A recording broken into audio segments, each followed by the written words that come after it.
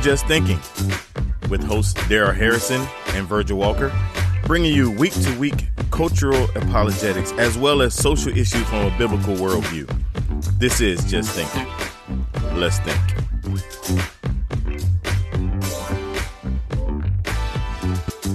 And we're back for another edition of the Just Thinking podcast. I am Virgil Walker. And I'm Daryl Harrison. What's going on, listeners? Appreciate you guys joining us. What's up, Virg? What's up, my brother, man? It's always good to join you, man, and get ready for another edition. As I was kind of teeing up, man, before we hit record, man, I cannot be any more excited about where we're going with the Just Thinking podcast, about the feedback, about what we're hearing from listeners, man. It's just been really, really exciting in the social media space to kind of see what's happening, man. What are your thoughts, bro? Yeah, I just want to say, man, I echo exactly what you're saying there, brother. And it's like last week's episode was episode number 12, what I call the Dirty Dozen. So now we got a dirty dozen episodes under our belt. And there was something about that episode last week where we kind of chopped up the issue of social justice and really took an expository look at what biblical justice looks like up against the world's view of justice that a lot of people are calling social justice. And the feedback on that episode, I mean, it's still on fire, even as we talk right here and right now. Yep. So I can't thank our listeners enough just for their support, their prayers, their encouragement. I'm getting feedback from at least one person a day. And they seem to really appreciate the fact that, we try to keep the conversation gospel centered.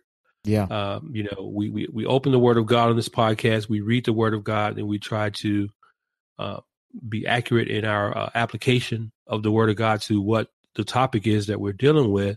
And people seem to really appreciate that. It's almost like they found water on a podcast desert.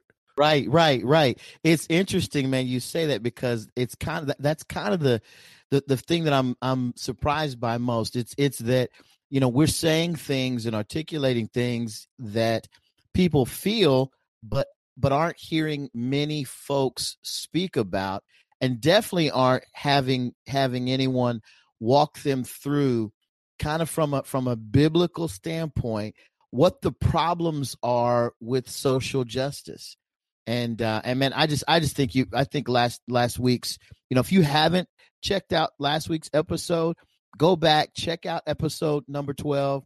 As Daryl just kind of, like he said, just kind of did kind of an exegetical, expositional study with regard to the issue of justice and social justice and how all of those things frame up. It was really, really good.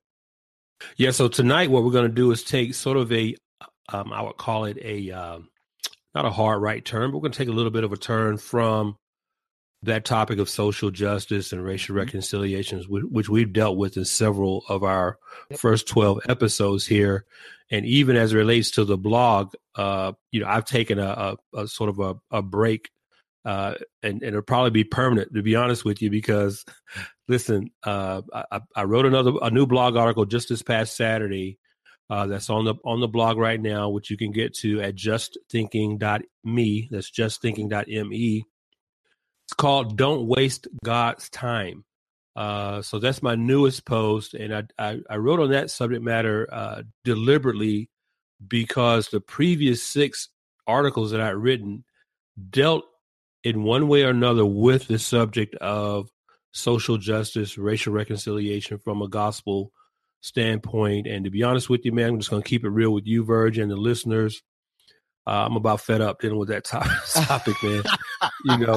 But here's the thing, man, and I hear everything you're saying, and I'll even say it this way: I completely understand what you're saying. I totally get it. I just think, man, and I'm not trying to hype you up. I'm like you. I'm going to keep it real. I think that there are very few people, there are very few corners speaking truth into that particular space in the way that you've articulated it. I've had a chance, man, as we've had conversation on this podcast, to bounce ideas off of you and to to kind of do a duck and weave, throw in some jabs here and there, throw up some things for you to kind of aim at and hit. But and I get it. You know, you say it so much, you deal with it so much. At the same time, I wouldn't, you know, and I know you well enough to know, man, you'll be led by the Spirit of God on where to go. But I just want to encourage you, man, to, you know, don't let the foot off the gas, man. If we need to punch go, man, let's jump back in the ride and do what we need to do. I want to talk about one thing first, man. You got kind of a different look to your blog page, man. What's going on with that, man? Yeah, man. So every now and then I'll change the theme. You know, my blog, again, it's at justthinking.me. It's a WordPress blog. Mm-hmm. And every now and then I'll change the theme. I'll change the look every few months or so, just on a whim. You know, I don't have a timetable or any sort of formal, program around how to treat the blog or whatnot. You know, my focus is basically just on, you know, offering quality biblically sound content. Mm-hmm. But yeah, so just, you know, over the weekend, I had some time to kill. It was raining here in the ATL. I had some time to kill. So while I was writing the article, I think once I finished writing it and was proofing it and done with that, I just toyed around with some themes out there. And so there's a new theme out there right now with a new header image and everything. A little bit of an aesthetical change, but still keeping it somewhat clean and crisp. So you guys can go out to the blog and check out the look, and you'll only notice the difference if you were familiar with how it looked previously.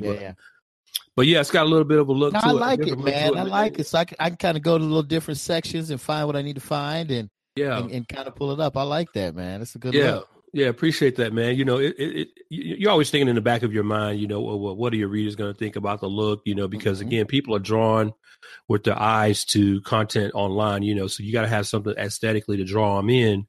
Right. But hopefully, you know, most important to me is when they're reading the content, that's what keeps them coming back. And, you know, I noticed every time I upload a new article to the blog, it will refresh the number of followers to the blog. And I just realized when I posted this newest article, again, titled Don't Waste God's Time, that I have I can give you an exact number here.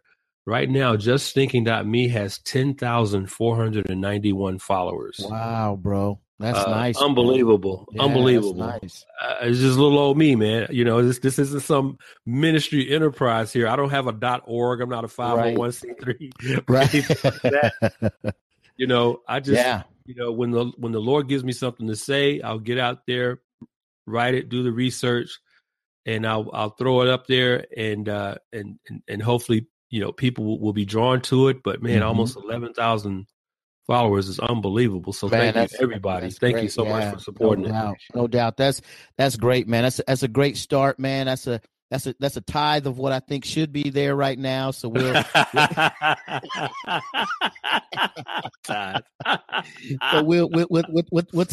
the tithe. We'll take the tithe of what that should be right now, and kind of go from there, man. So that's a good one, That's good. That's good, man. That's a good start, bro. Yeah, well, thanks again, man. Thanks for everybody for supporting the blog. I really appreciate it. And again, a new article just out there a couple of days ago called Don't Waste God's Time. Go check it out. Let me know what you think. Leave a comment on the blog. And I'd appreciate it very much. Absolutely. Absolutely. Well, man, you just keep it coming, bro. It's good stuff. It's good stuff. I know tonight you kind of like you alluded to, you wanted to take a little bit of a turn and kind of take a stab at another kind of way of thinking about things with regard to the gospel, with regard to Christianity. And want tee it up for our listeners, man, what you're thinking, what's going on in your head. Yeah. So it's sort of part of my thought process right now, along with sort of running in parallel with the latest blog article that I just posted to the site, was really sort of a desire to get back into some more of the, what I would call more organic biblical theology, and helping our listeners understand more about the message of the gospel and understand more about Jesus Christ, more about who he is, why he matters, even, you know, to the degree that even at its most fundamental level, help folks understand what the gospel is, because one thing I don't think we want to make the mistake of doing on this podcast, Verge, is assuming that everyone who listens is already a Christian. Yeah, that's good. And secondarily, we don't even want to assume that those who profess to be Christians truly are Christians, that they truly are born again, that they truly are redeemed, that their hearts have truly been regenerated by the Holy Spirit. So that's kind of where the place that I'm in right now is really to kind of go back to some fundamentals about biblical doctrine and biblical orthodoxy, sort of a Christianity 101. So that's kind of where I am right now. That's kind of what I wanted us to chop up tonight. Absolutely. Let me ask you this, man. I mean, as you're kind of talking about where we are listener wise, what you're, not that we don't assume anything about the person that's listening. And again, as you were talking, man, I'm reminded of 2 Corinthians 13:5 that we are indeed to examine ourselves, to test ourselves, to see whether or not we're indeed in the faith. And man, I've been doing a lot of self-reflection, a lot of self-examination, especially coming out of G3. Right. Mm-hmm. And just really examining my life, my walk. My pastor, in fact, this weekend, just really unpacked just a great sermon about examining ourselves and looking at issues and areas of our lives where sin has crept in, where maybe we're disconnected in our walk with God, and from a relational standpoint, and just from a standpoint of fellowship and the like. And so, man, is that more of a self-reflective kind of thing that's going on, or are you just thinking just informatively we need to be sure to let folks know kind of where things are at?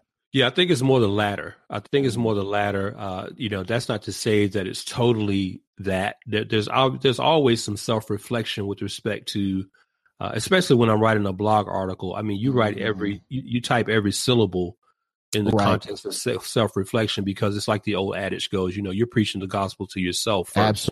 Absolutely. So one of the spiritual disciplines that I try to practice is, before I even embark on writing a blog article or sitting down with you on Monday nights at 8:00 Eastern to record these podcast episodes, is to make sure I've searched my own heart, that my sins are confessed, that, like our parents would say, that I'm prayed up, right? That I've dealt with my own heart, because, the last thing I want to be self-condemning of is being a hypocrite. Yeah. When I come on and with you and talk on these podcasts, and when I'm putting a blog article out there. So there's a bit of that self-reflection, but for the most part, it was more so the latter. Just really just want to talk, man, to the listeners about what the gospel is, and to make sure we understand what salvation truly is, with respect to the role of the Holy Spirit in salvation versus the role we play, which at one time, I falsely believed that, I had something to do with it. So I want to kind of make sure that those lines of demarcation are clear, because, ultimately, we were all created to live eternally somewhere. Yes, that's right. Regardless of the issues that we're dealing with in this world, in this life, we're all heading towards eternity. Matter of fact, we are eternal beings right now. You are going to, once you leave this world, you are already destined to exist eternally somewhere, either with God or apart from Him. So that's kind of where I'm going, man. Just kind of flesh out sort of a gospel 101. Awesome. And just kind of talk through that with a little help from the late, I still can't believe I'm saying that, the late Dr. R.C. Sproul. Wow. Yeah, absolutely. Yep. So let me sort of give some folks some background a little bit. So, one of the things that we all have our little regimens that we go through every day during the week. If the Lord wakes you up, you got a little regimen that you go through, whatever that routine is. For me, the Lord wakes me up, He opens my eyes. I'll walk into my home office, which is where I'm at right now, and I'll spend some time in prayer. And then after that, I automatically grabbed my phone and launched the Ligonier app. Mm-hmm. So if you guys aren't familiar with Ligonier, go out to ligonier.org. It's the ministry founded by the late Dr. R.C. Sproul some 40-something years ago up in Ligonier, Pennsylvania. And Ligonier has as much to do with me being reformed as anything or anyone else. I mean, I can't thank Chris Larson and the folks at Ligonier enough for the content that they make available to us through ligonier.org, through the Ligonier app. And so I'll launch the Ligonier app. And one of the programs that's available through Ligonier is a program called Renewing Your Mind. Amen. You can go out to, matter of fact, there's a website for Renewing Your Mind at renewingyourmind.org. And this morning's sermon or message was a message from Dr. Sproul entitled Born of the Spirit. Born of the Spirit.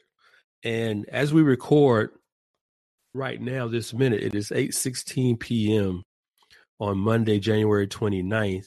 And just a side note for the listeners, if you ever hear me say in discussion or going back and forth with Virgil here, you hear me saying, or tonight or whatever, it's because we record these episodes on Monday nights at 8:00. So it's nighttime as we record, though it may not be as you listen.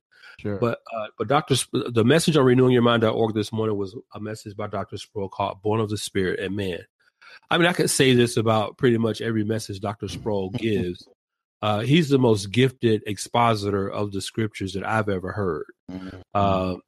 You got folks who would be right up there with him. Dr. John MacArthur would definitely be one up there. Sure. But R.C. Sproul, I mean, to hear this man unpack and exegete the scriptures is just a treat. It's an absolute blessing.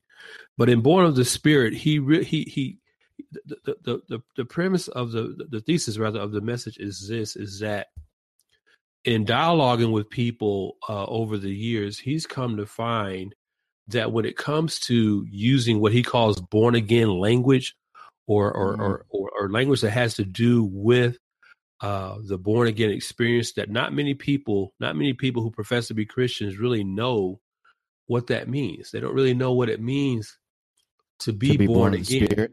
Right. To be born again. So they don't really know what that means. And maybe, Virg, you come from the same background as I do, growing up in churches that I've attended, especially before I became Reformed, which is about 3 years ago. I'm relatively new to the Reformed faith. Wow. But I'm a Reformed rookie. That's what I like to say. Right.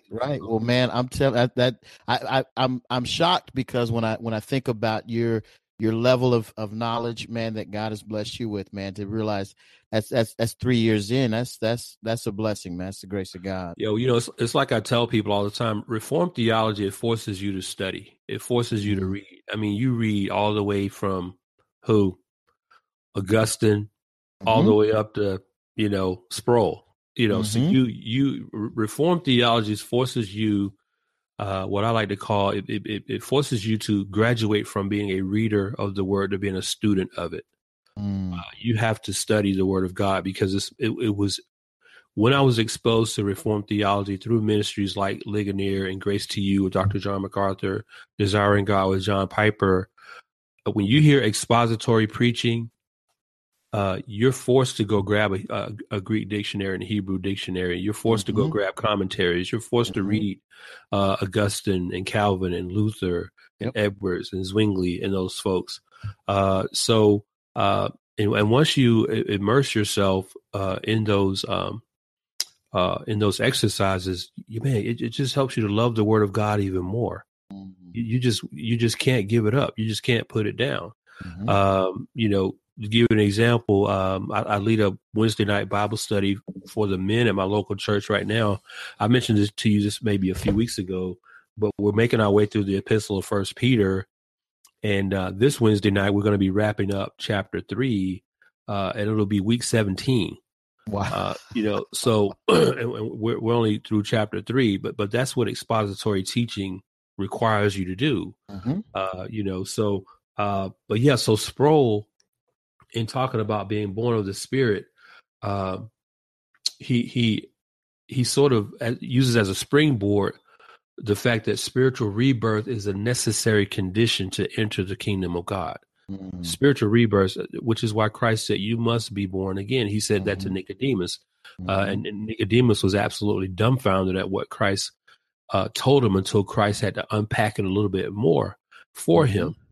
But so and I think Sproul was right. That's really what triggered me as I talk to you right now, Virgil. I probably listened to this message just today 12 times. I probably listened to that message 12 times today because he's so right about it.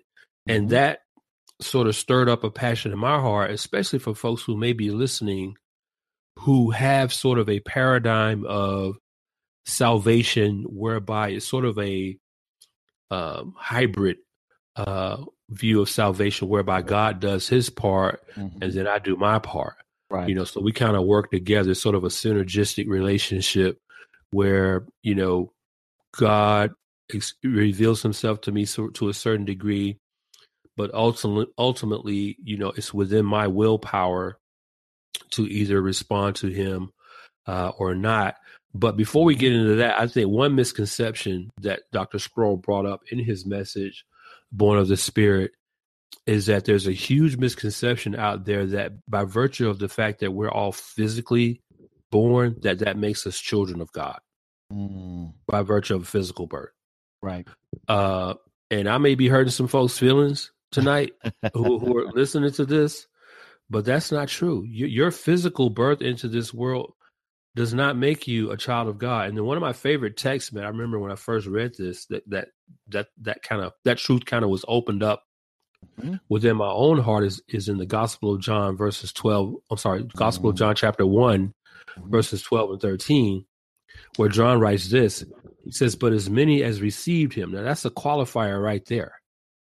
As many as received him, which intrinsically says that they're going to be those who don't receive him.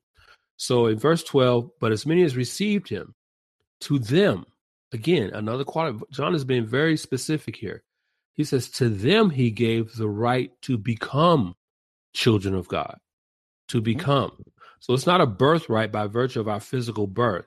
John says, but as many as received him, to them he gave the right to become children of God, even to those who believe in his name, who were born not of blood, nor of the will of the flesh, so not physical birth, but nor of the will of man, again, not a physical birth, but of God, of a spiritual rebirth. Okay, so only those who are born again have the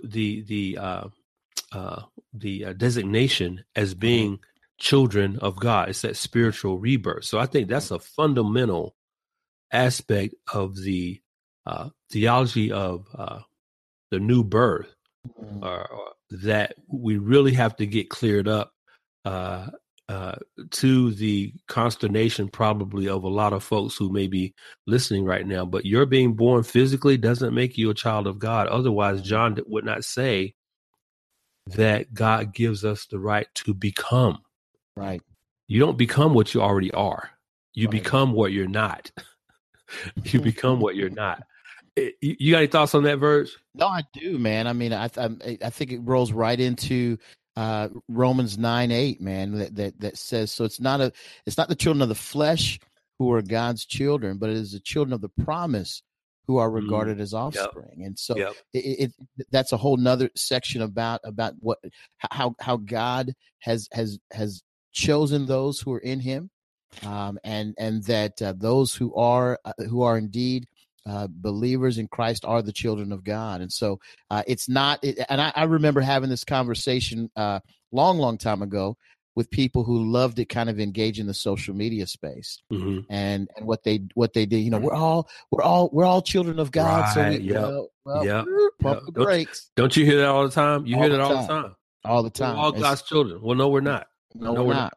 No, we're not. And so that for a lot of people it was kind of a revelation. They didn't recognize it, and Scripture is absolutely clear about that. Right. We are all God's creation, right. but only those of us who are in Christ are indeed the children of God, sons and daughters by adoption. Absolutely. Yeah, so I think, and I'm listening to you, man, as you talk about how there's so many people out there who want to claim that we're all God's children. So it's kind of like that, like a billboard almost, some sort of t-shirt slogan saying, well, we're all God's children. Well, no, we're not. And man, you nailed it. We are all God's creation, but we're not all God's children. So in thinking through this, I was reminded of a book. You've probably read this yourself. It's a book by Michael Horton called Christless Christianity that I read a few years ago. And it was while reading Horton's book, I was introduced to an idea by sociologist Christian Smith called moralistic therapeutic deism, or MTD, as I'll say it for short. And I think I hadn't heard the MTD part. Yeah, I call it MTD, man, because when you talk, you try to say moralistic therapeutic deism 3 times real fast. Yeah. That'll get your tongue tied, buddy. So yes, I'm gonna just call it MTD for short, to stand for moralistic therapeutic deism. But when I talk about people when I think about people who like to throw out that sort of cliche that we're all God's children, I think they get that from the fact that they have sort of a behavioral or behaviorist view of salvation. Horton writes, he writes this, he says that Christianity in America, including evangelicalism, is less interested in truth than in therapy and more focused on consumers than on making disciples. So I think he's got a point here. And he continues on by saying, the dominant form of religion or spirituality of American young people today is moralistic therapeutic deism. So let me just take a second to define what that is, as Horton breaks out how Christian Smith defines that. So Smith defines moralistic therapeutic deism as expressing 5 types of working theology. And see, that working theology is the key, because most people who believe that we're all God's children by virtue of just being born, just being created, they have this sort of mindset that we, our salvation or our ingratiating ourselves to God is relative to our behavior. So we want to try to be as moral as we can. We want to try to be as good as we can. We want to try to be as ethical as we can. And that'll get us in with God, as opposed to what we just read in John 1, that you have to be spiritually reborn. So here are the 5 tenets of moralistic therapeutic deism. Number 1, God created the world. Number 2, God wants people to be good, nice, and fair to each other, as taught in the Bible and most world religions. So in that regard, Christianity is no different than any other world religion. Yeah, exactly. So number 3, the central goal of life is to be happy and to feel good about oneself. Man, I read number 3, and a ton of names come to mind right now. People who are right now out there sort of promoting that sort of, what would you call it? Feel good, words of affirmation, kind of gospel in quotes. And thinking that they're doing right by others when actually they're entrapping them in the bondage of works. Yeah, that's exactly what we're talking about here. Exactly, that working theology. You're absolutely right. So I take a guy like a Joel Osteen. Yeah, I'm going to name names. Joel Osteen is probably at the top of that pyramid. Sure. Of this sort of affirmation, success-driven, what we call prosperity gospel sort of thing, where God, to Christian Smith's point number 3, that the central goal of life is to be happy and to feel good about oneself. That's all Osteen talks about. Your Best Life Now was probably his best-selling book. Yep. To have your best life now. So here's number 4. MTD tenet number 4, God does not need to be particularly involved in one's life except when needed to resolve a problem. Then number 5, lastly, good people go to heaven when they die. And I think, man, that's the culture. Yeah. That's it. That's it. I think that principle right there with respect to moralistic therapeutic deism is probably going to be the one that trips a lot of people up. It's tripping millions of people up today because, again, their soteriology is based on their works. Right. When we clearly, like you just said a second ago, man, Scripture is clear that your works have absolutely nothing to do with that. And Sproul in his message again on being born of the Spirit, he exegetes Ephesians chapter 2, Yep. where he sort of makes a contrast I was between. just turning there. All right, man. There you go. Verge, why don't you read, man, Ephesians 2. Go ahead and read through verse 9, man. How about that? Okay. It says, and you were dead in trespasses and sins in which you once walked, following the course of this world, following the prince of the power of the air, the spirit that is now at work in the sons of disobedience, among whom we all once lived in the passions of our flesh, carrying out the desires of the body and the mind, and were by nature children of wrath like the rest of mankind.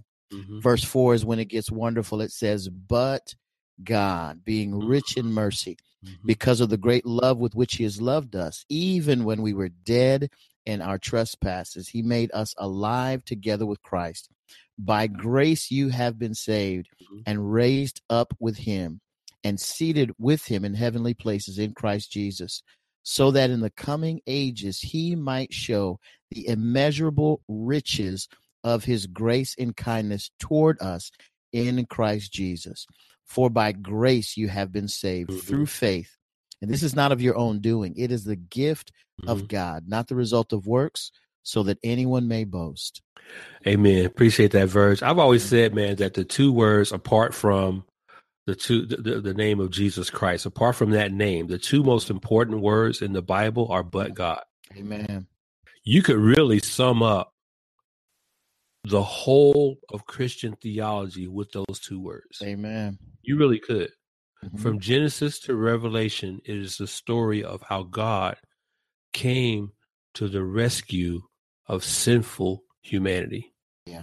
And it's sort of capsulized right there in those two words, but God. So Sproul in his message, he makes a contrast between how we've all heard that probably, man, since our earliest days of going to church, where you've heard the analogy where, you know, being saved is like being out in the ocean and you're drowning, and Jesus throws you a life raft, a life preserver, and you grab a hold of it. He pulls you in. Well, no, the Apostle Paul just shoots that theory absolutely dead here in Ephesians chapter 2, where, speaking of dead, he says, no, and you were dead. So Sproul talks about, no, what the correct view is not that you were drowning, but that you are face down at the bottom of the ocean. Right. This is where you are. You're dead. You're spiritually dead in your trespasses and sins. But as you just read, we are saved not as a result of works. Right. So your moralistic therapeutic deism is not enough. It's not enough. It's not going to save you. It's not going to save you at all. No.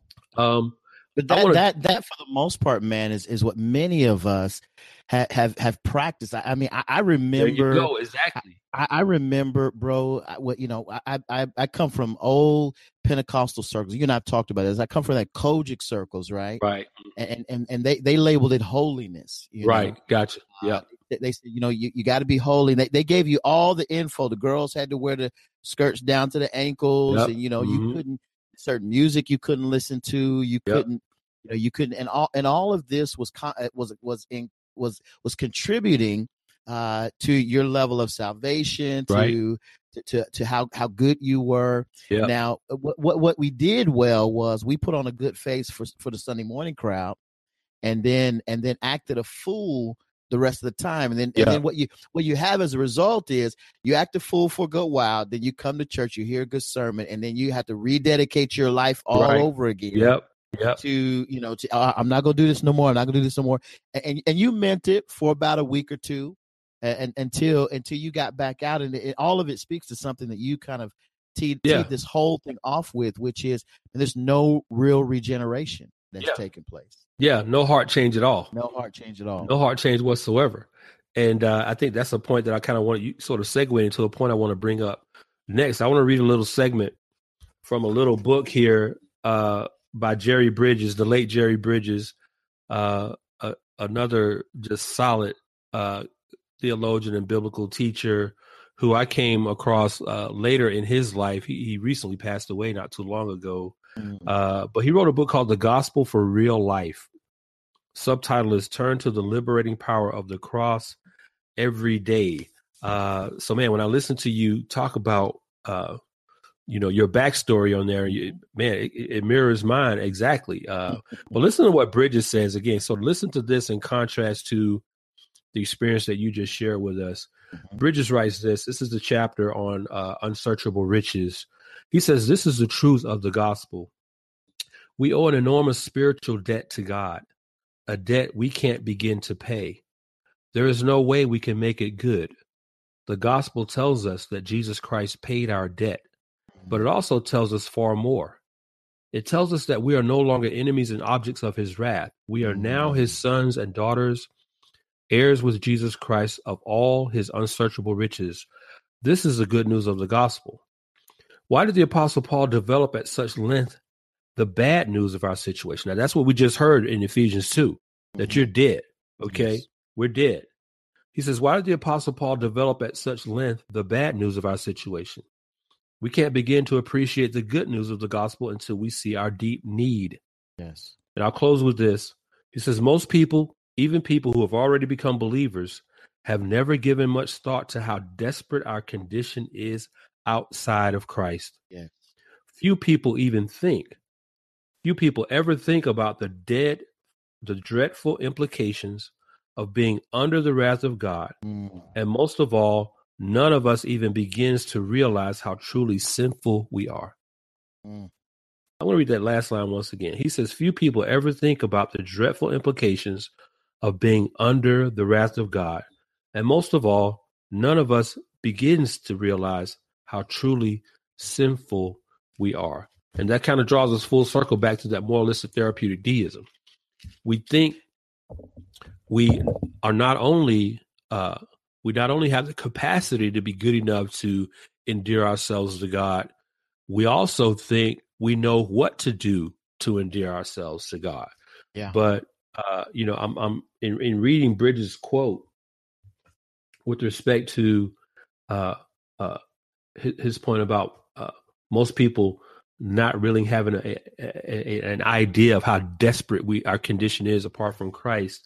Let me read a text here in the New Testament in John 3:36, because I think there's a climate out there among the church, because the church is in such a tightrope position. It's like the church is collectively walking a tightrope to where we don't want to offend anybody, right, with the reality of sin. We don't want to offend anybody with the reality of hell. Mm-hmm. We don't want to offend anybody with the reality of church discipline. Mm-hmm. None of that. We don't want to offend anybody with the reality of biblical judgment. But listen to what Christ himself. Now, this is Jesus talking here. Now, this is New Testament, folks. This isn't Old Testament. The Gospel of John is in the New Testament, and I'm going to be reading from John chapter 3, verse 36. Okay, this is Jesus speaking. This is firsthand.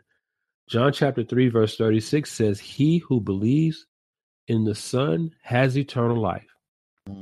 But he who does not obey the Son will not see life, but the wrath of God abides on him. Yes. Abides. That's a present tense verb. That's a present tense verb. So for those who are unbelievers in Christ, who have not trusted in his atoning work on the cross, who have not confessed him, according to Romans 10:9, the wrath of God is on you right now. Yeah. Now, you might be chilling, think you're doing all well, everything's going good, as the word says in Matthew 5, right? The Lord sends rain upon the just and the unjust. But as it says in the book of Romans, it says that the kindness of the Lord is to lead you to repentance. Okay. Absolutely. So I just want to say, I don't care how good you have it right now. If you're an unbeliever in Christ, God's wrath is on you right at this moment as you're listening to me. Go ahead, Virgil. I was just going to say, man, when you were reading that initial quote, the thing that kind of overwhelmed me was when you read the section that talked about how the wrath of God abides on us. And I for the believer in Christ, we have a tendency, if we're not careful, to ignore that we were once in a state Right. where God's wrath abide, that we were objects of God's wrath, and rightfully so. And the magnitude and the weight of that, if we're not careful, kind of washes over us. Yeah.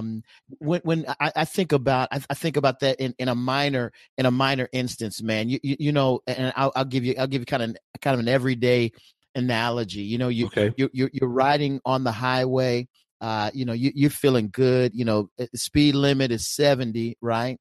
Yeah. Or 75, and you're rolling about 85, and you see that cop car that you didn't know was where it needed to be, and you know how you tense up for just a second. Yeah. You punch the brake for a minute. You're like, oh snap! You know, here's what's going on. Why are you concerned? Well, you're concerned because one who is in authority to enforce the law is in a position to witness you disobeying the law, right? Right. Well, unlike the cop, God sees all. He knows not only action that we take, but the very thought that we had that was outside of line. Right. Go ahead, bro. And when we think about the weight of that, and he's not a judge that kind of, you know, winks and nods and things. Well, you all right, or grades on a curve, or side eyes you, and that's enough. He's a perfect righteous judge. And as the perfect righteous judge is going to exact the right punishment. And when I used to tell a story, man, to kids to help them understand God's wrath, and the story, I would tell a story about little Johnny, and I made the story long. I'll abbreviate it here. I told them that Johnny would go to school, and there was a day in which he could do whatever he wanted to do. And so he figured he was going to get everybody back that had wronged him. So he would go. He would go to school. He would punch his teacher. He would punch another student in the eye, and the teacher would say, "What in the world?" And then he'd punch the teacher in the eye, and everybody said, "Oh, what in the world?" And then the teacher would take him to the principal, but Johnny couldn't get in trouble, and so Johnny punched the principal in the eye. And then sure enough, they knew he couldn't get in trouble. I stopped and asked the kids, what do you think Johnny how should Johnny pay for each one of these instances? In the instance of his friend, well, you know, he should get told not to do it again. What about the instance of the teacher? Well, he's gonna get detention for that, you know. And I said, what about the principal? Oh, he might get kicked out of school for that. I said, well, the reason Johnny wouldn't get in trouble that day was because the president of the United States was going to actually come and give a speech. And when he gave the speech, he walked down on the platform and recognized that Johnny was actually standing by the principal. What the president didn't know was that he was standing by the principal so that he wouldn't get in any more trouble. So the president of the United States walks by, sees the principal, bends down to Johnny and says, "Hey, Johnny, how you doing? I'm the president of the United States." Well, Johnny remembered his dad was out of work based upon a decision that the president made. Figuring he wouldn't get in any trouble, he reached back, hauls off, and hits the president of the United States. Well, by this time, man, when I'm telling this story to kids, they just can't believe it. They've lost everything, right? They're falling on the ground. They're rolling. Oh my gosh. I said, what do you think is going to happen to Johnny? And they were like, he's going to be in jail for life. And, you know, all of this stuff. And I said, well, listen, here's what you need to recognize. Johnny didn't do anything different in any one of those instances. He had the same action in every instance. The reason why the penalty increased was because the magnitude of the authority by which he had offended. He had offended his friend, that was a certain level there. He had offended the teacher, that was a certain level of authority there. He offended the principal, that was an authority there. But the president of the United States, that's the highest authority in our land. And so there was great punishment due him because of the fact that he had hauled off and hit the president. How much more so should it be that when we offend the King of Kings and the Lord of Lords and the sovereign who created all things and who gave you the very breath in your lungs, should the punishment be so much more severe? Man, Verse, that's awesome, man. That's awesome. That's awesome, bro. That's awesome. I can see folks listening to this right now and sort of putting this on rewind and saying, "Yeah, I'm gonna use that with my kids." I got some real little Johnnies over here, right? I said that to say, man, we have got to understand the magnitude of God's wrath, and then thereby, as believers in Christ, knowing what Christ the Son did for us. Helps us not to have to pay that penalty. We should be racing everywhere we can go, everywhere that we can, in an effort to share with others the message of the gospel of Jesus Christ. Yeah. Because again, it's like what we said at the beginning. We are, and I point this out in the blog article, don't waste God's time. I make the point in the blog article that from the moment we're conceived in our mother's womb, that clock, that eternity clock starts to tick, and what's awesome about what you were just sharing with respect to the story about little Johnny and the escalation of his trouble that he got into all the way up to the president is that biblically speaking, the cutest little newborn comes out of the womb with a sin nature, a bent towards evil. That little cute little newborn is an enemy of God. Yes. Is an enemy of God by virtue of possessing inherently the sin nature of our first parents, Adam and Eve. And by virtue of that, God says, you are my enemy. There is enmity between me and you. Okay. Even the cutest little newborn baby is an enemy of God. I mean, it's like the 2-year-old. They're called the terrible twos for you don't need to teach a baby, a toddler, an infant. You don't need to teach a toddler to do wrong. They instinctively know to do wrong. Yeah. What do you have to teach? You have to teach a child to do right. That's what you have to teach a child. So, but they come into this world knowing how to do evil. Okay, they come in here knowing what to do, what not to do, and they do it anyway. But that's our nature. That's what Ephesians 2 is talking about, and that's the beauty of Dr. Sproul's message. Again, it's titled "Born of the Spirit." You really need to go out to the Ligonier, go out to renewingyourmind.org, or download the Ligonier app and listen to that message. I promise you, I've listened to it 12 times today. But again, to make ourselves right with God is an impossibility. It cannot happen. I don't care how hard you try, what effort you put into it. You cannot make yourself right with a holy God because you are innately unholy. It is by virtue of the righteousness of Christ that we are deemed right with God. By virtue of his atoning death on the cross and our putting our faith in that as a propitiation, as the satisfaction to God of the debt that we owe him, which is exactly what Jerry Bridges was talking about just now. And again, it is not by physical birth that we become children of God. It is by spiritual rebirth. That cute little newborn must be reborn. Amen. That newborn must be reborn. All of us must be reborn. I want to, on that note about becoming children of God, Virg, I just want to read something real quick. Sure. From John Calvin in his Institutes of the Christian Religion, and this is the chapter on the predestination and providence of God, and I think Calvin kind of nails the whole point when it comes to the matter of us becoming children of God. Calvin writes this. He says, Christ is thus like a mirror in which we may properly view our election and where it can be seen without distortion. For in him, that is in Christ, the Heavenly Father purposed to incorporate all those from whom eternity he destined to make his, that he might reckon as his children all whom he saw to be members of his Son. Hence, We have very firm and manifest proof that we are written in the book of life if, here's John 1:12-13 again, if we are partners with Christ. He indeed fully proved to be our partner when, through the preaching of the gospel, he testified that he has been given to us by the Father so that he and all his benefits may be ours. That's Ephesians 2 again. So that he and all his benefits may be ours. He, I say, and I'll close with this, he, I say, is witness to us that all who accept him with true faith will be counted by the Heavenly Father as his children. Yes.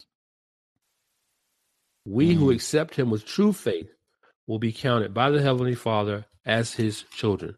So as simple as the gospel is, it is equally profound. It is as simple as believing. Okay, that's all it takes. That's Romans 10:9. All it takes is for us to believe, for one to believe in Christ. Put your faith in Christ and his work on the cross as the atonement for your sins. That is salvation defined.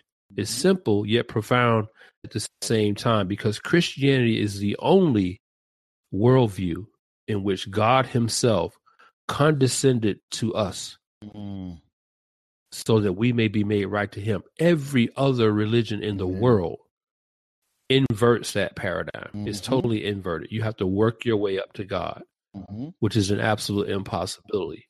So again, we just want to take some time tonight, sort of chop up what we call a little gospel 101, and urge you to, again, take a listen to Dr. Sproul's message, Born of the Spirit. It is absolutely fundamental truth that every Christian needs to understand. And we do this because we love you all. We want to see all of you in heaven one day.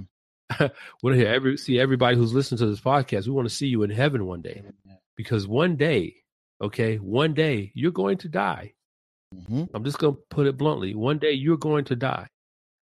And what is your spiritual state right now? Where will your soul spend eternity? Because as I said earlier, you're going to spend eternity somewhere. Yes. You're going to spend it somewhere. So where are you with God right now? Who do you say Jesus Christ is? Have you been born again? If not, I urge you, as the scripture says, today is the day of salvation, to put your faith and trust in Jesus Christ for your eternal salvation. Amen, man. I couldn't have wrapped it up any better than that, man. I just, I'm going to leave that out there and just encourage the listeners to go back, take another listen to this podcast, share it with a friend, with someone that you too would love to see in heaven. And man, we definitely want to we often share the gospel message here on the Just Thinking podcast. I just want to encourage you, take another listen, share it with a friend, and then join us back next week for another episode. You all take care. God bless. Thank you for tuning in to Just Thinking, a podcast brought to you by the Bar Podcast Network. You can find all of Just Thinking episodes at www.thebarpodcast.com. Tune in next week to another edition of Just Thinking, and remember, let's think.